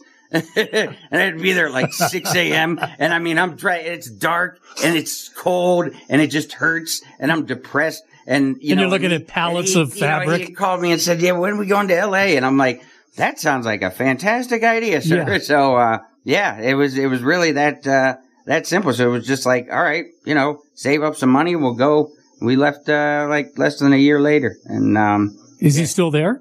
He's not. He's moved around a few places. I think he's right now he's in DC area. So. Is he like a general manager at Joanne Fabrics now? Or? No, he didn't work at Joanne Fabrics. Oh, gotcha. He was actually in Pittsburgh. He graduated from Duquesne, and we were just still best friends from like high school years. Sure. So he just but it was really good that I had Timmy there to to lean on. Cap and Timmy, who was paying the bills? You know what? Timmy did a lot, man. I mean, he really did. Cause I didn't, my grass cutting job, it didn't really, I could barely get by on that. Plus, plus I had a lot of hours cut cause I was late. all the time. And, Sure. but I worked the door at the Comedy Store at night too. So, Right. And So back then, I don't know how they got away with it because we didn't even get paid by the hour.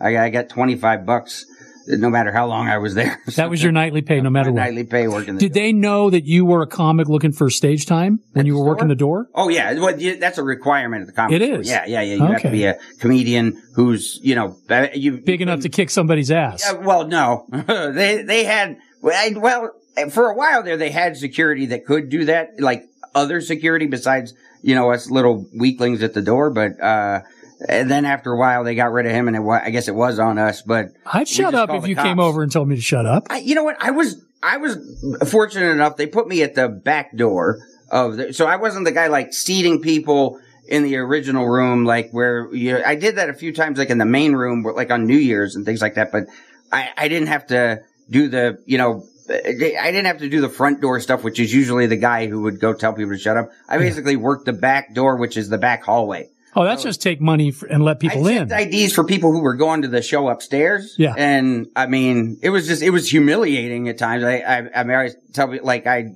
did a show one Friday night. Like I would always change my shirt. Like, so I wasn't in my uniform anymore. Sure. Like, and, there was a show going up in the belly room upstairs, and the guy or the woman running the show comes down to get me, says, "You want to come up and do some time?" I go up, and I had a great set. Like, I mean, I was floating when I come back downstairs. Yeah. And, it's a Friday night. It was a great crowd, and I get on stage and I come back down, and the night manager's like, he's like, "Hey, Cap, are you done upstairs? Because the ladies' room toilet backed up and it's flooding into the hallway right now." How demeaning after he's that like, great he set. hands me a mop, and I'm like, I'm mopping the hallway as the people who just watched me upstairs, like girls, like they're walking by going, "Hey, you were really funny." And I'm like, "Thanks. That's not my pee you're walking through, but, thank you." And it's one of those experiences that, nobody's crazy enough to like it while it's happening, but it's really, really, one that you're thankful you had after you've been through it. Yeah. It really was important. So that was the entree, more so than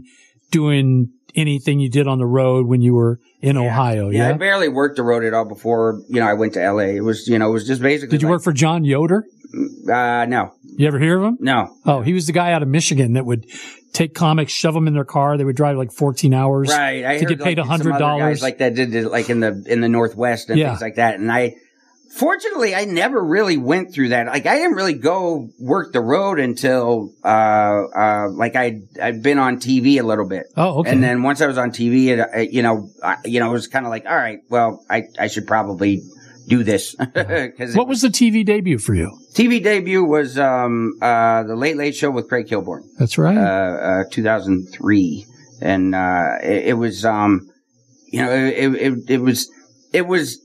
it was really cool being on TV and having that video and everything. There was no YouTube at the time or anything like that. Right. So it was like, whoever was up watched it. Maybe if they had TiVo or whatever at the time. But, it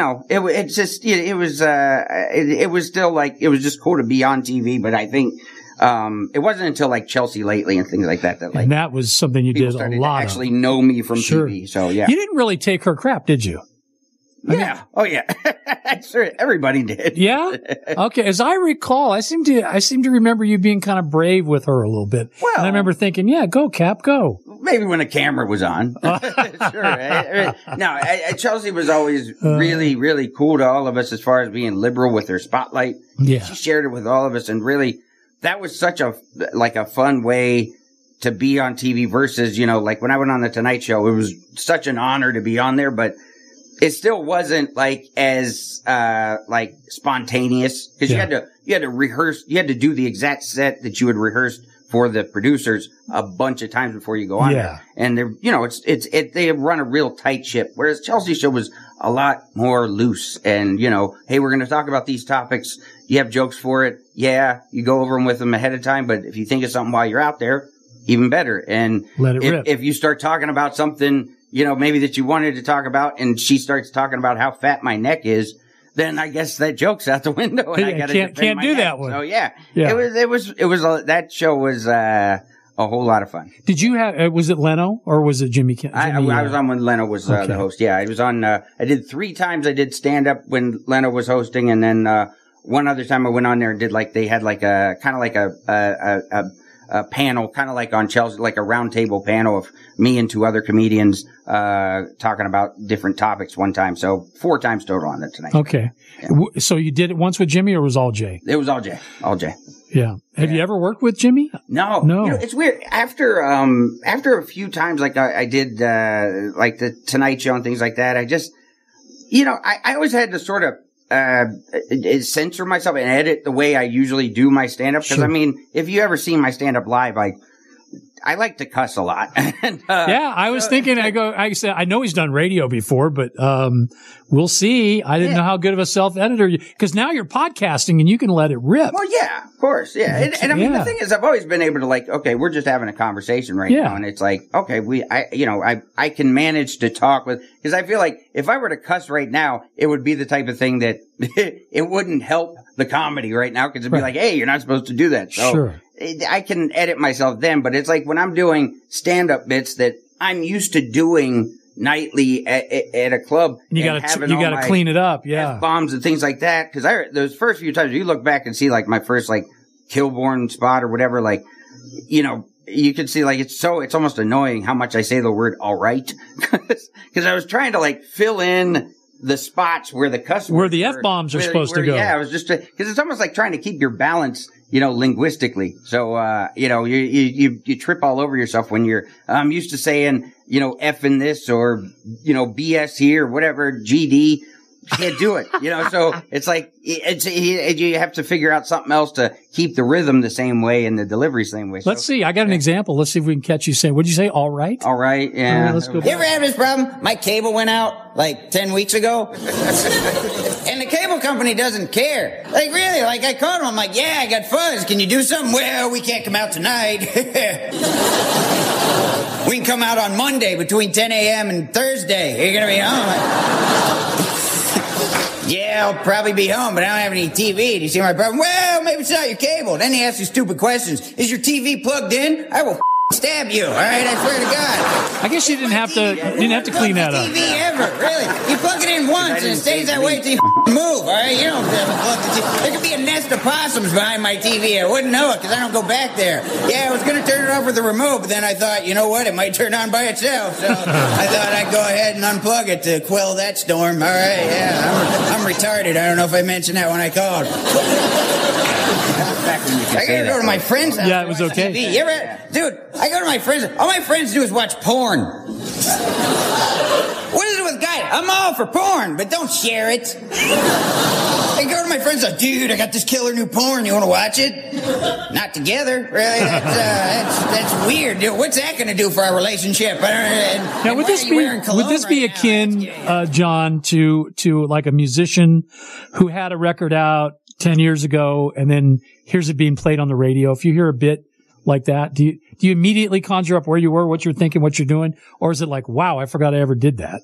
Some of it you forget you ever did it, because it's weird because, I'll have people come to my shows who are have been fans for a long time or whatever, and they'll either they'll want me to do a certain bit that I did back then or it's like playing Freebird. Right. But it's not, cause it's not music where it's like, no matter how much you love it, it's not going to be the same because it's not going to hit you the same. And I'm not going to deliver it especially knowing that you already know it. It just feels stupid because it's like, why am I going to tell you this story that you already know the outcome to? Yeah. It just feels weird. So but a lot of it, it's like I don't remember because it's like, I don't watch it. It's not like I sit around in my house watching me. Yes. Right. So I'll forget a lot of it. And it's funny because my second hour special I did, I was thinking about the closer I did about, tandem skydiving. And I used to close my set probably for about 3 or 4 years straight with that bit. Yeah. And I got to the point where I was so sick of that bit, but now I probably couldn't do it if you asked me. Even if you wanted to. Because I don't remember all the beats. I remember the story, but I don't remember all the little punchlines and stuff like that I had back then because I haven't done it in so long and I can't bear to watch myself. So. I love to laugh. and you make me hurt, okay? Because you'll hit me, I start to go, then you get me again before I've even caught my breath. Yeah. You're really good at that sort of rapid fire, thought upon thought upon thought. Yeah. And to me, that is such a skill set that you have. It's always been, that was the way I always, thought of comedy myself, and all the guys that, I guess I looked up to, and it was just, it was the way that I could go on stage and make myself feel the most comfortable, because the who cares guy would be back there yelling if I wasn't getting those rapid fire laughs and having people doubled over with hysterics. Because if they didn't, then, it got too quiet and it got too, what am I doing here? So, somebody described you as, and you tell me whether you agree with this or not, you are a comic, like the comedians that are working with you don't leave, like they stick around and watch your set because they enjoy you and the way you sort of, I hate to use the word craft because that sounds, it's a craft, and I would love it if that's true. I don't know. Yeah. Well, no, I've heard that.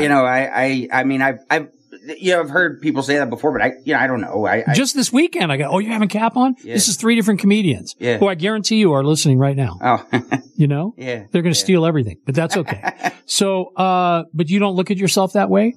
Well, no. I mean, I think that, when I look back, like from the time when I started comedy, you're just hoping that, like, that you can, like, I guess, not embarrass yourself. Mm-hmm. I hope I'm as good as, my friends and my family have thought I would be. All the people who said, you should be a comedian, you're really funny. And it's like, but when you first go up there and the first time you do it, it's not that easy. And it's like, frightening, in fact. Right. But it's like, you hope you can, reasonably live up to those expectations. But it's like, and I feel like I've gotten to a point where, I think I've ended up being pretty good at this. Mm-hmm. But I don't think I ever have gotten to the point where, before I go on a given night, that I think like, oh, I got this figured out. Well, they say it's always good to have some butterflies, right? Yeah. Well, I think you should, because I mean, if you don't care enough to have butterflies, then what are you doing? Yeah. Because it shouldn't be that easy to go up in front of a room full of strangers and try to make them laugh. Right. It should bring you some sort of anxiety.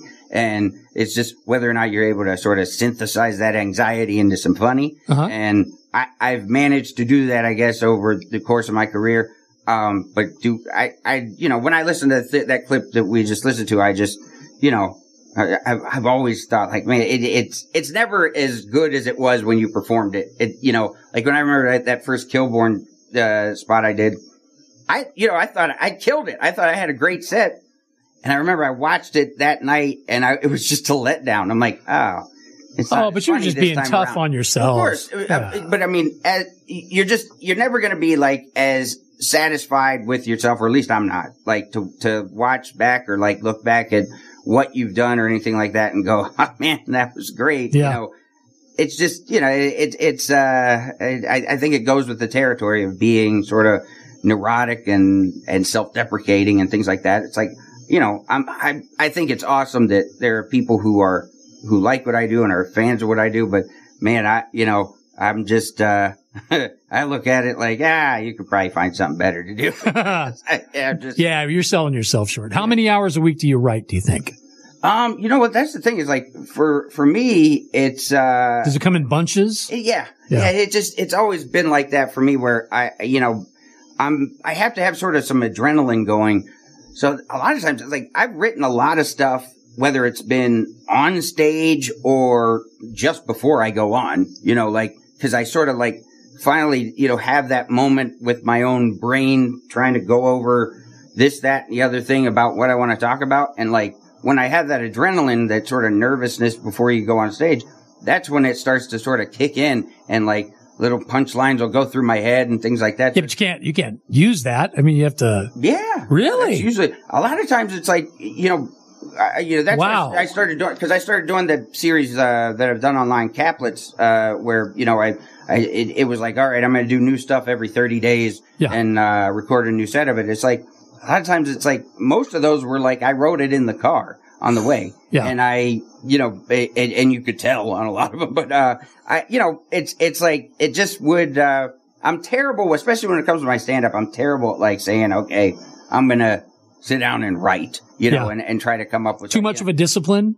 It is. It's just like, cause the way my delivery is and the way I do stand-up, it is more sort of, observational riffing. Yeah. It just sort of like has to come out in a natural way. And then when it comes out the right way, it's like, okay, try to recapture that and sort of mold it and smooth it out. Do you write it down?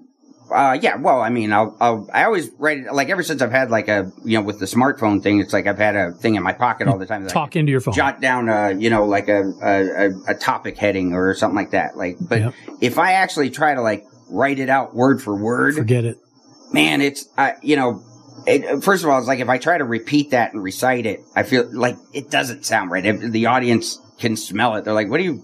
But you probably just hit on why the comics like you so much. I think maybe they see that you can do that and they can't. And so they're trying to glean from you what that is. That's maybe it's a way to work, I think. That's, and that's, like I said, it's cool. I'm glad I have that skill, but a lot of times there are times before I go on stage or before I have a big show or something like that I'm like, I wish I wasn't that way. I wish I was able to do more homework so that when, I arrived there, I wasn't so sort of stressed out going, man, why didn't you work on this? Or, why didn't you actually, do, and it's because I can't, because it doesn't come out the same way, I guess. But yeah, I guess I've had some, I guess, natural skills that have really lent themselves to, being successful. And you do it well. Who did you look up to? Who were the comics for you growing up where you were like, oh, if I could ever get to that level, that's, Yeah. And maybe they weren't even super successful, but they made you laugh. Yeah. No, growing up, I was, the first guy for me was Eddie Murphy.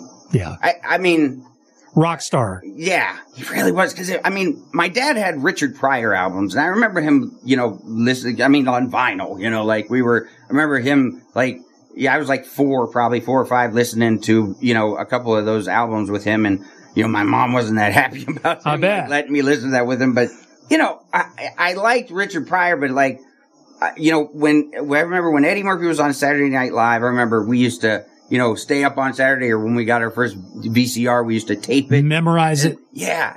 I loved, everything that was Eddie Murphy on there. And then, I remember my dad taking me to see Beverly Hills Cop. When I was 9. The first one. Yeah. And I remember he and my mom went and saw it ahead of time to let's make sure it's okay. And I don't know what they could have possibly been looking for. How many F-bombs flew? With all the foul language, violence, and the nudity in that movie. Sure. It's like, what would you have seen to actually make you go, no, you can't go see that. But, it was, but yeah. Dad was going to take you anyway. Yeah. But I was such a big fan of Eddie Murphy. It was such he was like a superhero to me. Yeah. And, and then when I rented Delirious for this first time and watched that, just watching a guy talk about his life and his childhood in front of this audience, and it just looked so fun. Yeah. It looked like such an awesome power that he had to hey, come join me on this little journey through my past or whatever. And is that what lit it for you? Is that what made you say, I'm going to be a comedian? Delirious was really it. Cause I was just so, I remember watching it and rewatching it. I just thought it was the greatest thing I ever saw. Yeah. And, and then later on, I remember that was, I got into, Sam Kinison. Probably when I was into high school, I remember, I got his, albums on cassette tape. He was like the Kiss of comedy, I think. He was just, boys loved him. 13 to 16-year-old boys. Yeah. Because he was screaming and swearing. It seemed so, it was primal. It was very primal. Really primal. Yeah. And when you talk about my sort of thing with the, rapid fire tags and punchlines and things like that, I feel like, guys like him because he just had this ability to once he hit that sort of wave, that crest at the top of his, with his punchline and just rode it and and it was screaming because the scream voice that he had is kind of when people say I have a funny voice, it's kind of like what I've been able to use as my instrument to sort of, like I said, synthesize some funny that just, comes out rapid. Plus, fire if we hear you, we know it's you. Yeah. It's like, oh, that's Caparulo. You just know because of the voice. Yeah. Yeah. So I loved Sam Kinison. I was a big, at the same time, I know they hated each other, but Dice Clay too, because Andrew Dice Clay was huge in, 89, 90, around then. And, you're still a teenage boy at this point? Of course. I was a target audience right there. I mean, it was, and so I big fan of him. And then Def Comedy Jam came out around then. So I kept seeing, guys like Eddie Griffin and Chris Rock and, Martin Lawrence was the host. It was like, these guys were a great time for comedy. Funny. Yeah. And it was just like, just watching these guys and they were just, because I wasn't like, I by then I had pretty much accepted that I wasn't going to be an athlete. Mm-hmm. So, watching these guys be able to do. Did you try? You played sports? I tried. By the end of middle school, I was pretty much a given that I wasn't going to be in any organized sports. Okay. So I was a big football fan as a kid. My mom always forgot to get the permission slips because I was so small. I didn't grow into my fat self till I was 30, but okay. You were a little guy. I was always very, very small. Yeah. And then same thing, like I fell in love with basketball around 5th grade and, you're in Ohio, man. No way. It wasn't happening. And, so right. I played 4 years of organized basketball. It was literally the last minute of our last game I was in during garbage time that I got a layup. And it was the only time I Did you make it? 4 years. Yeah. Oh, good for you. So I averaged a half a point a year. But then I got into like martial arts early in high school. It's just, See, I told you you'd make me shut up at the club. You got that look about you. That's not on purpose. Yeah. But like I said, it was just by the time I was in high school, it was like watching, those guys like on Def Jam and things like that. Remember they used to have like HBO's half-hour comedy hour every month. They'd have a new guy. And, just watching. Was Rodney's thing still on or was that over with by then? Rodney Dangerfield special? Yeah, his Young Comedians. That was the first place I saw Dice. Yeah. Because I remember we didn't have HBO, because my parents wouldn't pay for it at the time. And one of my best friends, it was one of those households that they didn't have milk. But they had HBO, Showtime, Cinemax, and they're climbing the pole. And they had. I remember he taped the Dangerfield special, and I think Kinison came off over of and that over. too. He was on the one before that. Yeah, and I hadn't seen that one until later. I've seen it since, but the first time I saw Kinison was actually his first full on HBO special. Okay, and I saw him on tour with Pauly Shore. Yeah. That was crazy. Yeah, because he used to take Pauly with him. Yeah. 1990 hair bands and that comedy, man. Yeah, and just the first time I saw Kinison was that first special where he did at the end of it he did the piano thing where he was playing the piano. It was like builds up this whole love story and I want to sing this song and then just starts rips her apart. And it's just it was so funny, especially to a 14-year-old kid. I'm saying he was like the Kiss of comedy. Of course, and. And Dice too. And Dice was, they were really, it was that, and I remember at that age when all the people were complaining about Dice and women's groups and things like that. Yeah. I had no frame of reference because I was just like, what? It's just a joke. Who cares? Sure. But later on, I realized I can see how people would have a problem Now you get with that. Yeah. It's like, but I wrote a rhyme for him and submitted it through his record company. Oh, yeah? Yeah. Because I was in music radio. So we got serviced with the Andrew Dice Clay album like we could have ever played it. Yeah. Okay? Yeah. Because the whole thing was beeped. Right. But I love the nursery rhymes. Yeah, of course. So I wrote one of those for him and I sent it through the label to his manager and I got a polite note back saying, thank you, but no thank you. Right. Right. But I thought it was pretty good. It was Humpty Dumpty sat on a wall. Mm-hmm. Humpty Dumpty had a great fall. All the king's horses, all the king's men said, hey, who wants an omelet? With an F-bomb in the middle, right? Right. It was too cerebral. You had to think about that. Wait a minute. It's an egg. It got cooked. Yeah. This is why we do radio, John. For me, funny enough, when Dice had, I think it was actually his first album, the black one that just said Dice. Dice, yes. Yeah. I think it was that one. I don't think it was the next one, The Day the Laughter Died, because I remember I got that, I don't know why the record store sold these things to me. I was only just 15 or whatever, but probably got some cigarettes too. Yeah, I don't know, but I remember I actually joined his fan club I didn't even know he had a fan club. Right. It was on the inside cover of the thing.